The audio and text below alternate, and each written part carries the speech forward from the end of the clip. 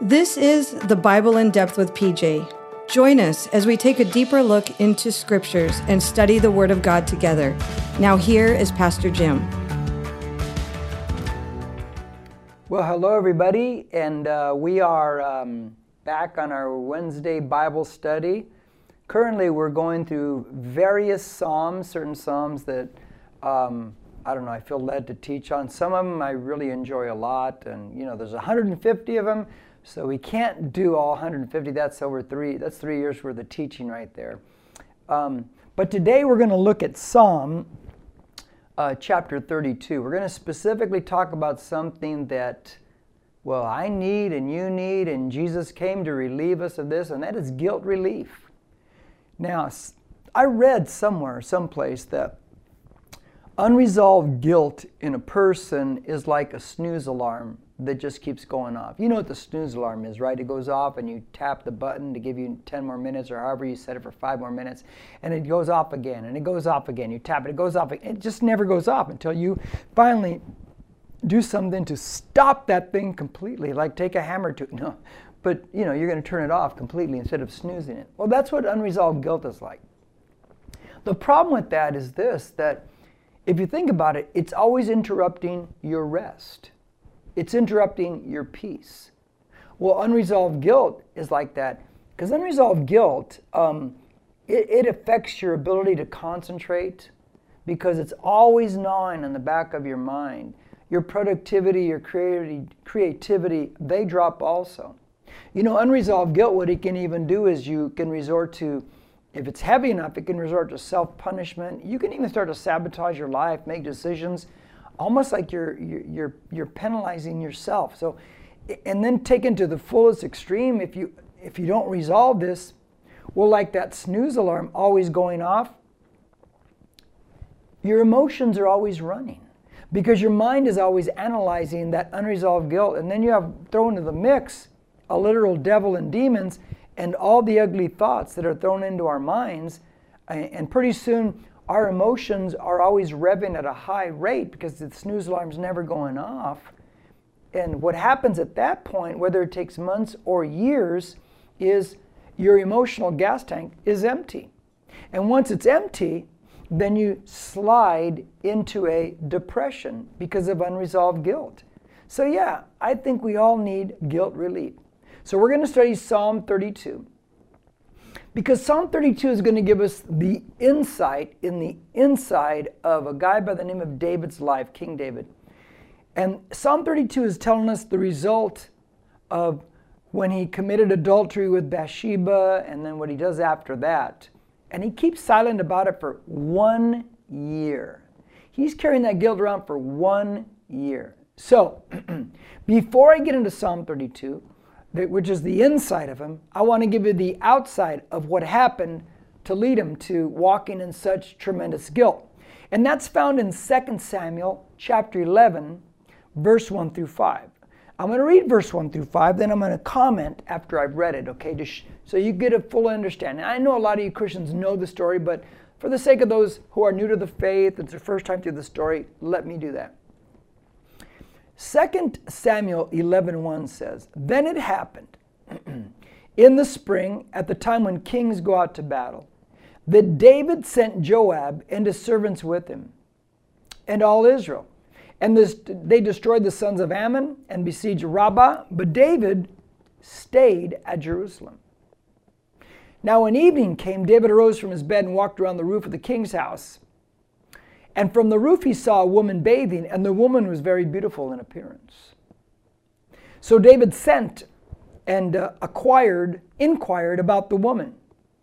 And one said, 'Is this not Bathsheba, the daughter of Eliam, the wife of Uriah the Hittite?'" So they're saying she's a married woman. David sent messengers and took her. And when she came to him, he lay with her. And when she had purified herself from her uncleanness, she returned to her house. The woman conceived, and she sent and told David and said, "I am pregnant." Okay, now, let me tell you what's going on here. This whole tragedy begins because a man by the name of David, who is the king, and his house sits as the highest, the palace sits higher than every other house because Jerusalem is built on a mountain, on a hill. He's in the wrong place. He's not at his normal station of life. It says he should have been leading the nation in battle against other nations at this time. Because springtime, when everything dries up, now they can go and fight off whoever they need to fight off. He doesn't go. He sends everybody and he stays home. So now we find a person's lack of involvement in their spiritual disciplines and spiritual duties and what Jesus calls to do. It can lead to a lot of bad things in our life. Because Paul says later on in the New Testament, make the most of your time because the days are evil. Now I want you to think about this. David is home, and because he's not expending the normal energy that a working man would, well, he can't sleep. And he gets around and he walks around on his rooftop and he's looking down. Now, I have a hunch that he's already spied this out other nights when he's seen her bathing. So he gets up thinking, maybe she's up there. Maybe she's, because he can look down and see on rooftops. And he sees her bathing on her own rooftop. He knows she's good looking. To him, she's a beautiful woman. So he says, I'm going to send for her, even though he knows now this is a married woman. Well, he has sex with her. And then she goes back. And then he gets the word that he doesn't want to hear. She goes, I am pregnant. And the first thing I think about when I read that is, what a mess. What a mess that he's now created for himself. And so now, what's he going to do? He's going to cover up his mess humanly, at least attempt to. Which is a wrong move, but he's going to try it. And so what he does is he brings her husband Uriah back from the front in a hopes that he'll go and sleep with his own wife, and thus he'll think it's his child. But Uriah won't go home and sleep with his wife because he says, no, not if all my comrades are up at the front line fighting. Why would I enjoy pleasure? He sleeps at the palace. And then David even tries to get him drunk that he'll do that. It doesn't work either. So David's at his wit's end. So what he does is he sends the husband back to the front line with this concealed note, sealed, give it to the general Joab. Joab reads the note. It's from David. It says, send Uriah to the fiercest battle, to the front line, then have everybody pull back. He needs to die. And that's what happens. David has him killed. So David is an adulterer. David is a conspirator. And David is a murderer now. This is the king. This is the man who's written so many beautiful songs for God. And so now what happens is the guilt begins in David's life. And it's a lot of guilt. And now I want to go to Psalm 32 because now we're going to go into the background of David's guilt because we need to find guilt relief in our life. Because everybody needs guilt relief in their life. Now, let me just be honest with you on guilt relief and guilt. Society tries to tell us that, and this is the cultural thinking in some places now, is that, they lower the standard of morality in order to eliminate the possibility that something could be wrong and thus eliminate the guilt. That's impossible because there's a certain narrative that God has put in the heart of mankind and womankind that certain things are wrong. Even though they lower and lower and lower the standards, you can't eliminate guilt that way. But they try to, but it's an impossibility. It doesn't work. Because only God is the one who can eliminate guilt. Only what Jesus has done. So we're going to look at Psalm 32. And I'm going to read, what I'm going to do is I'm going to do this backwards. I'm not going to read it from verse 1 on. I'm going to start at verse 3 and verse 4 because I want to show you a few things that he does in the cover-up in trying to pretend it's not there anymore. Now verse 3 and 4. This is, we're going to look at his pain. This is what he's carrying on the inside. It says, when I kept silent about my sin, my body wasted away through my groaning all day long. For day and night, your hand was heavy upon me. My vitality was drained away as with the fever heat of summer. Then it says Selah. Selah is the idea of you need to stop and think about what he just said. I mean, stop and meditate on it. Don't move that quick. Think about what this man has just stated about in those verses. So, David now has attempted to keep his sin silent for 1 year. That's a long time to carry guilt, isn't it? Watch this. Turn in your Bibles to Genesis chapter 37. Watch this. I'm going to show you another little story about a guilt carrier. This is a story about Joseph and Joseph's brothers. Joseph's brothers don't like him. They're jealous of him. He's dad's favorite. And they basically sell him into slavery into Egypt. Now watch, after they've sold him into slavery into Egypt, watch the whole cover-up. In verse 29 to 34 it says, "Now Reuben, who is the oldest of the 12 brothers," so he's got to be responsible. He's the oldest. That's the way it's structured in the Jewish home. "Returned to the pit," because they had Joseph in a pit, then they took him out of that pit and sold him. "And behold, Joseph was not in the pit. So he tore his garments. His brother's gone. Little brother's gone." Joseph is number 11 out of 12 sons. "He returned to his brothers and said, 'The boy is not there. As for me, where am I to go?'" In other words, what am I going to do now? How can I go home and face dad? What am I going to do? Here's what they do. "So they took Joseph's tunic." This is the coat that dad gave him, that they were all jealous of, "and slaughtered a male goat and dipped the tunic in the blood." So they kill an animal, put the blood on the coat. "And they sent the varicolored tunic and brought it to their father and said, 'We found this. Please examine it to see whether it is your son's tunic or not.'" Notice they say your sons. They don't even call him a brother. That's how much they don't like Joseph. "Then he examined it and said, 'It is my son's tunic.'" Dad knows that coat. And then dad says, "A wild beast has devoured him.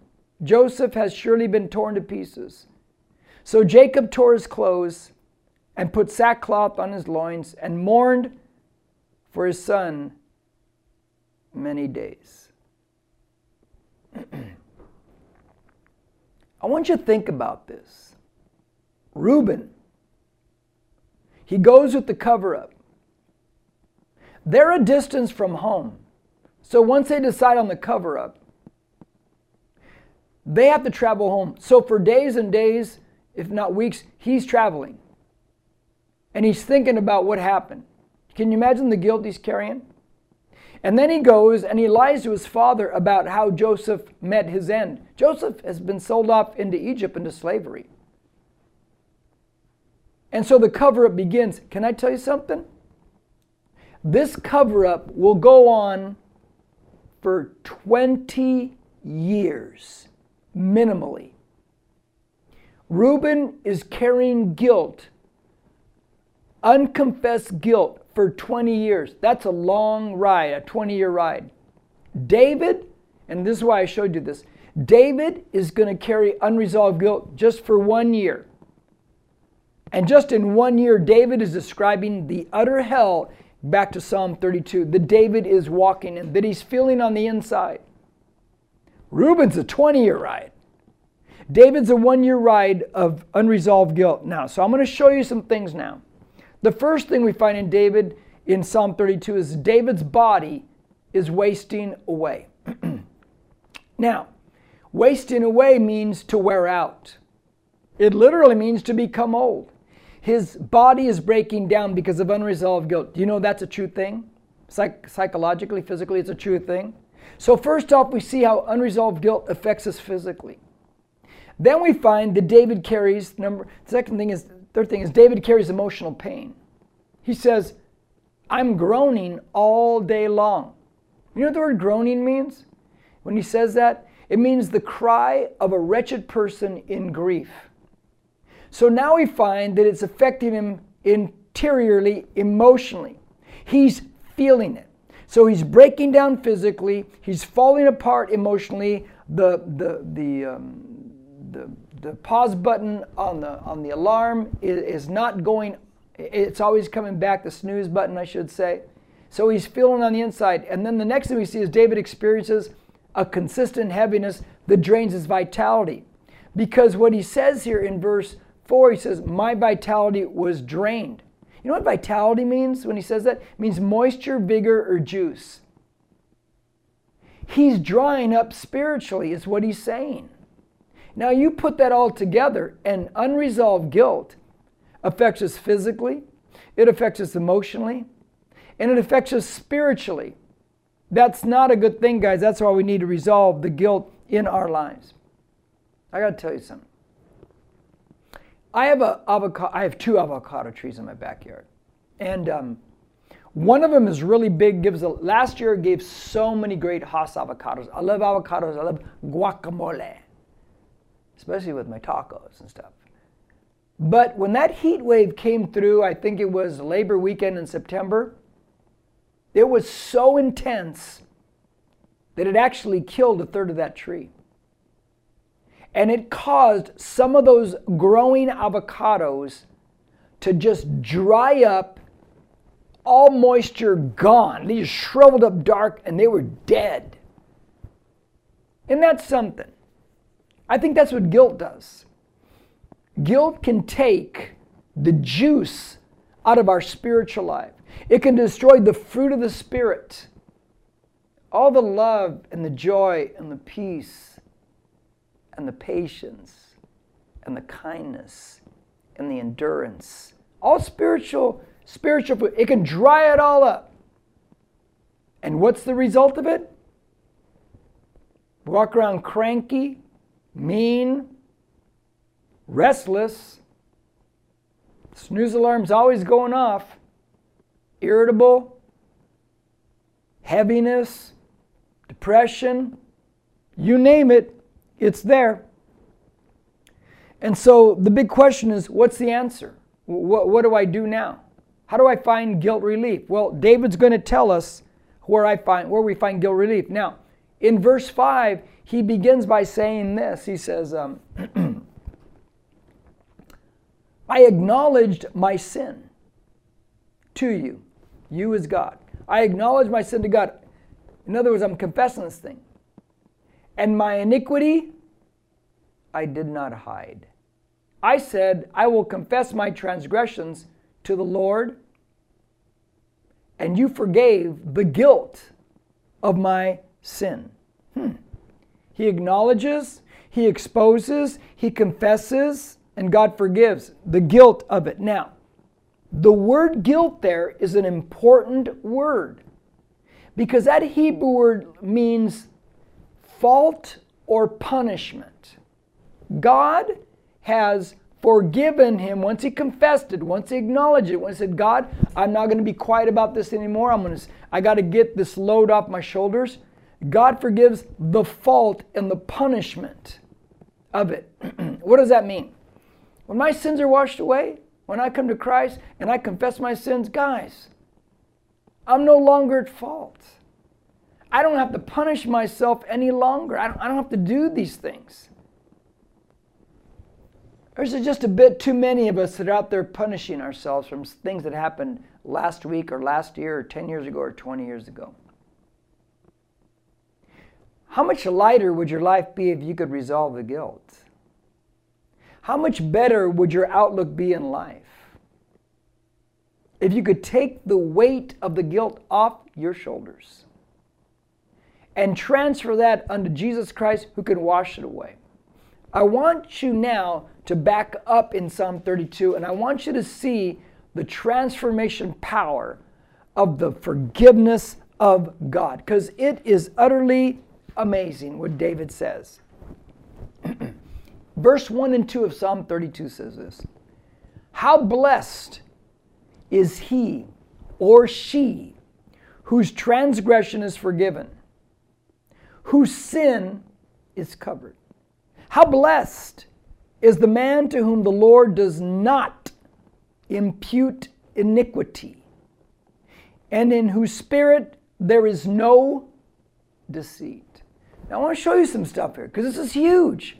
This is the transition of the man David when he repents, when he acknowledges, because Nathan the prophet in 2 Samuel 12 is going to confront him and gets him to confess his sin, and David's burden of guilt is lifted. First he says, blessed, which means happy.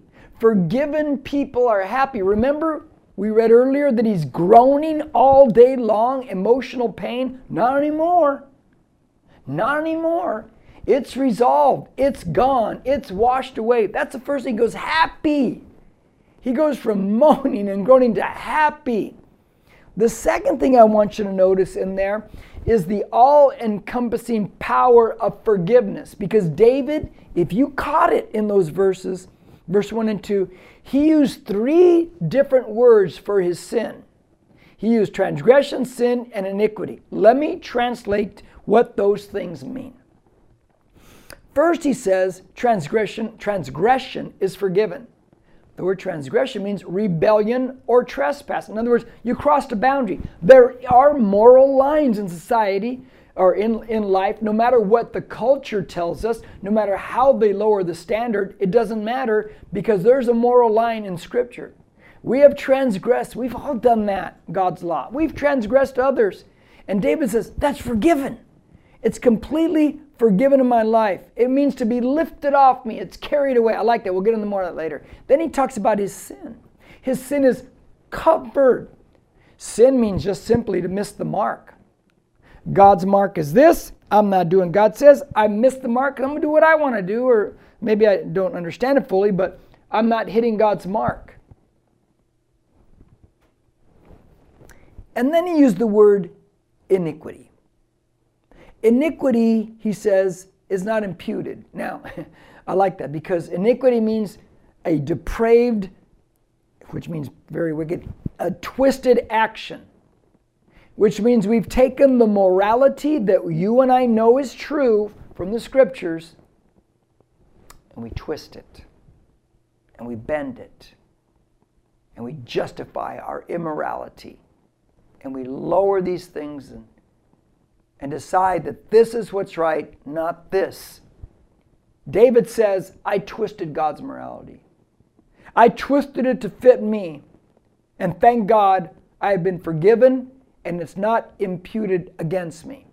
Now, I want to drill down. I want to double down. I want to triple down on this because I want to show you something now. David is writing in a time 1,000 years before Christ. So he's not going to get to experience in his lifetime what we know as the blood of Jesus that washes away all of our sin. He is living in a time frame waiting for the Messiah to come where it's the animal blood that they're sacrificing. So with that said, let me explain some things. He says the transgression is forgiven. Now, forgiven means to be carried off. If you're taking notes, write this down. Leviticus chapter 16. Write that down. Go back and read it later.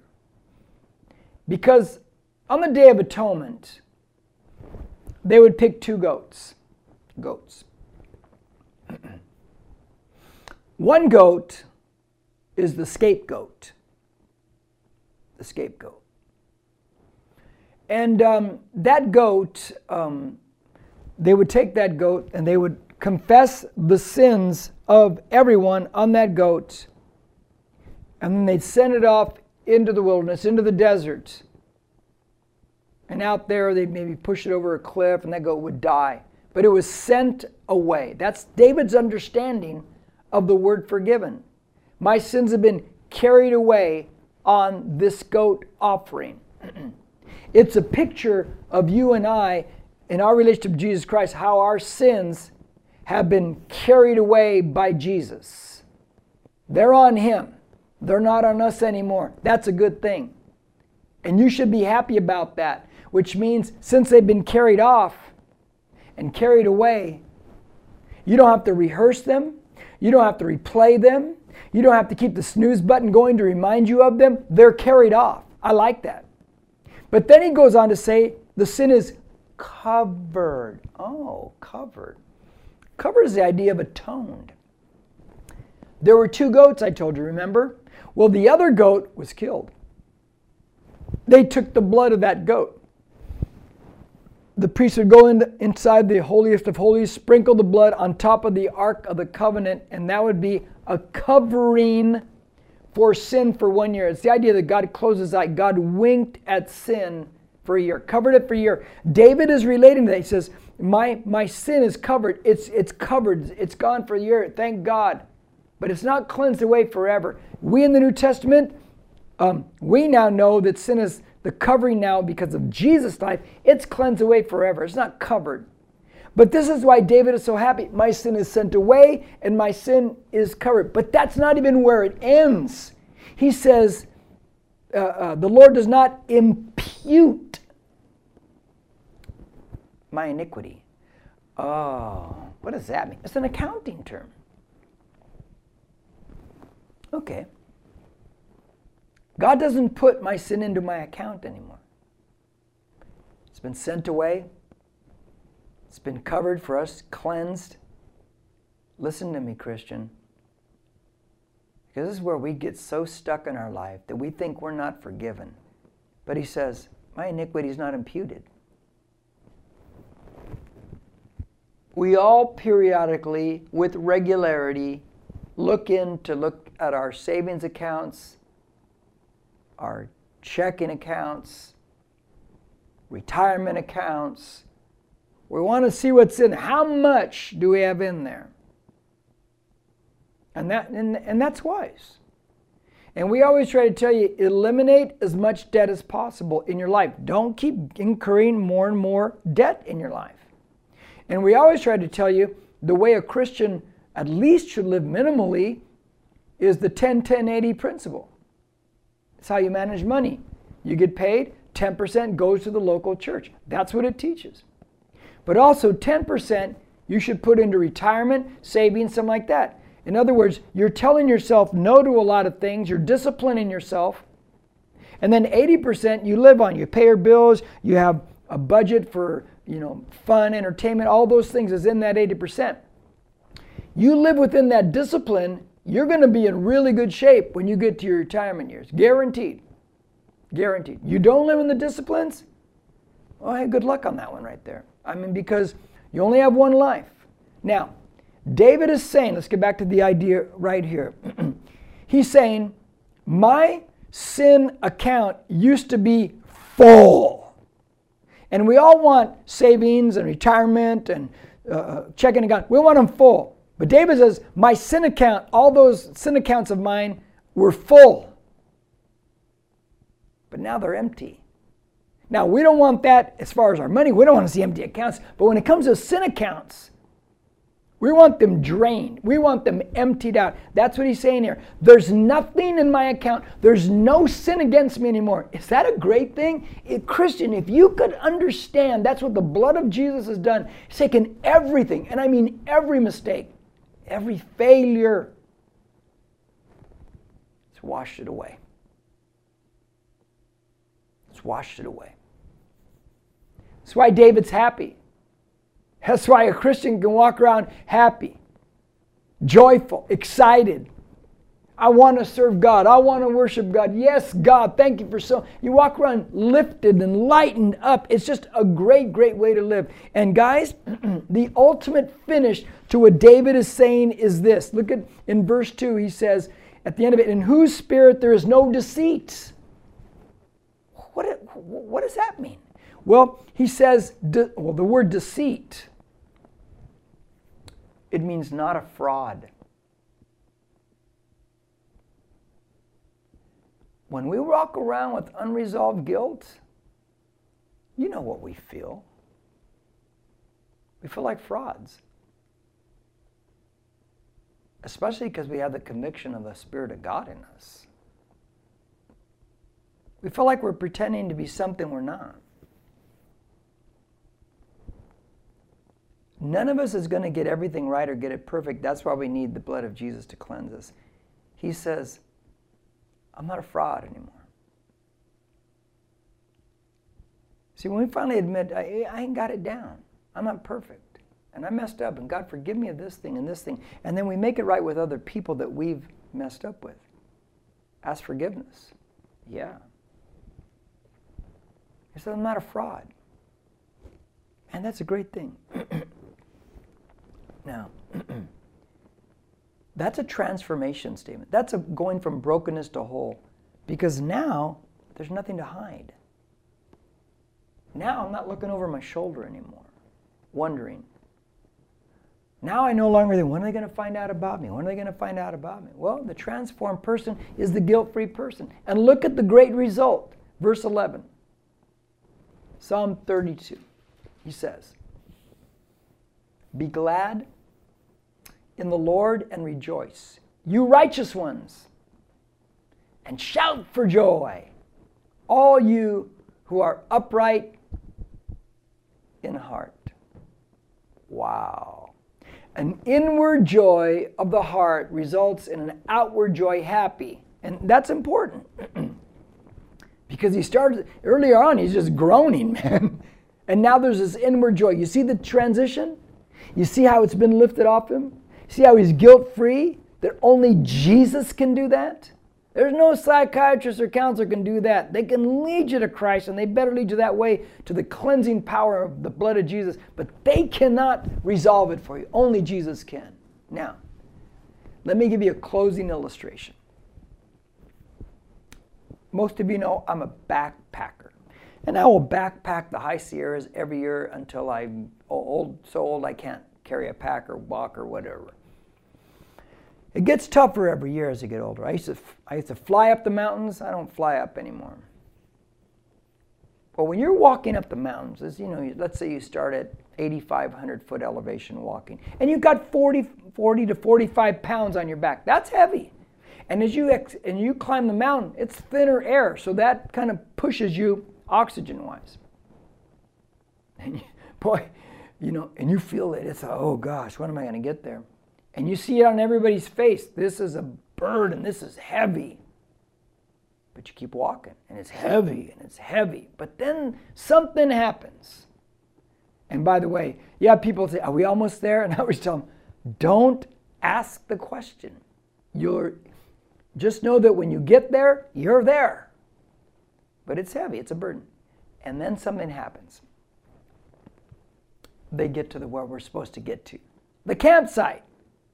Whether it's at 10,000 feet or 11,000 feet, and we've walked whether 4 miles or 8 miles, whatever it may be, they get there. And the first thing they do when they get there is what? Take that heavy pack off. And they're so happy. I'm so happy. I'm there. You see, when you take the weight off, when you take the burdens off, the guilt of the things that we've done wrong and washed away by the blood of Jesus, it's all lifted off. And there's rejoicing. And there's a whole new disposition of spirit. And that's what only Jesus can do. You might want to share this with somebody that you know is going through a lot, carrying unresolved guilt. Because just maybe this will help them. And I think if they take Jesus at his word, it will. We hit that camp, take off the pack, and we're rejoicing. Blessed are we, because our burden has been taken away. Well, I'm going to stop right there. Hopefully this blessed you. It gave you a good foundation for forgiveness and guilt resolution. See you later. Bye-bye. Thank you for joining us. If you have any questions or need prayer, please send us an email to hello@nbcc.com. We'd love it if you would subscribe to this podcast and take a second to rate it. Until then, we'll see you next time.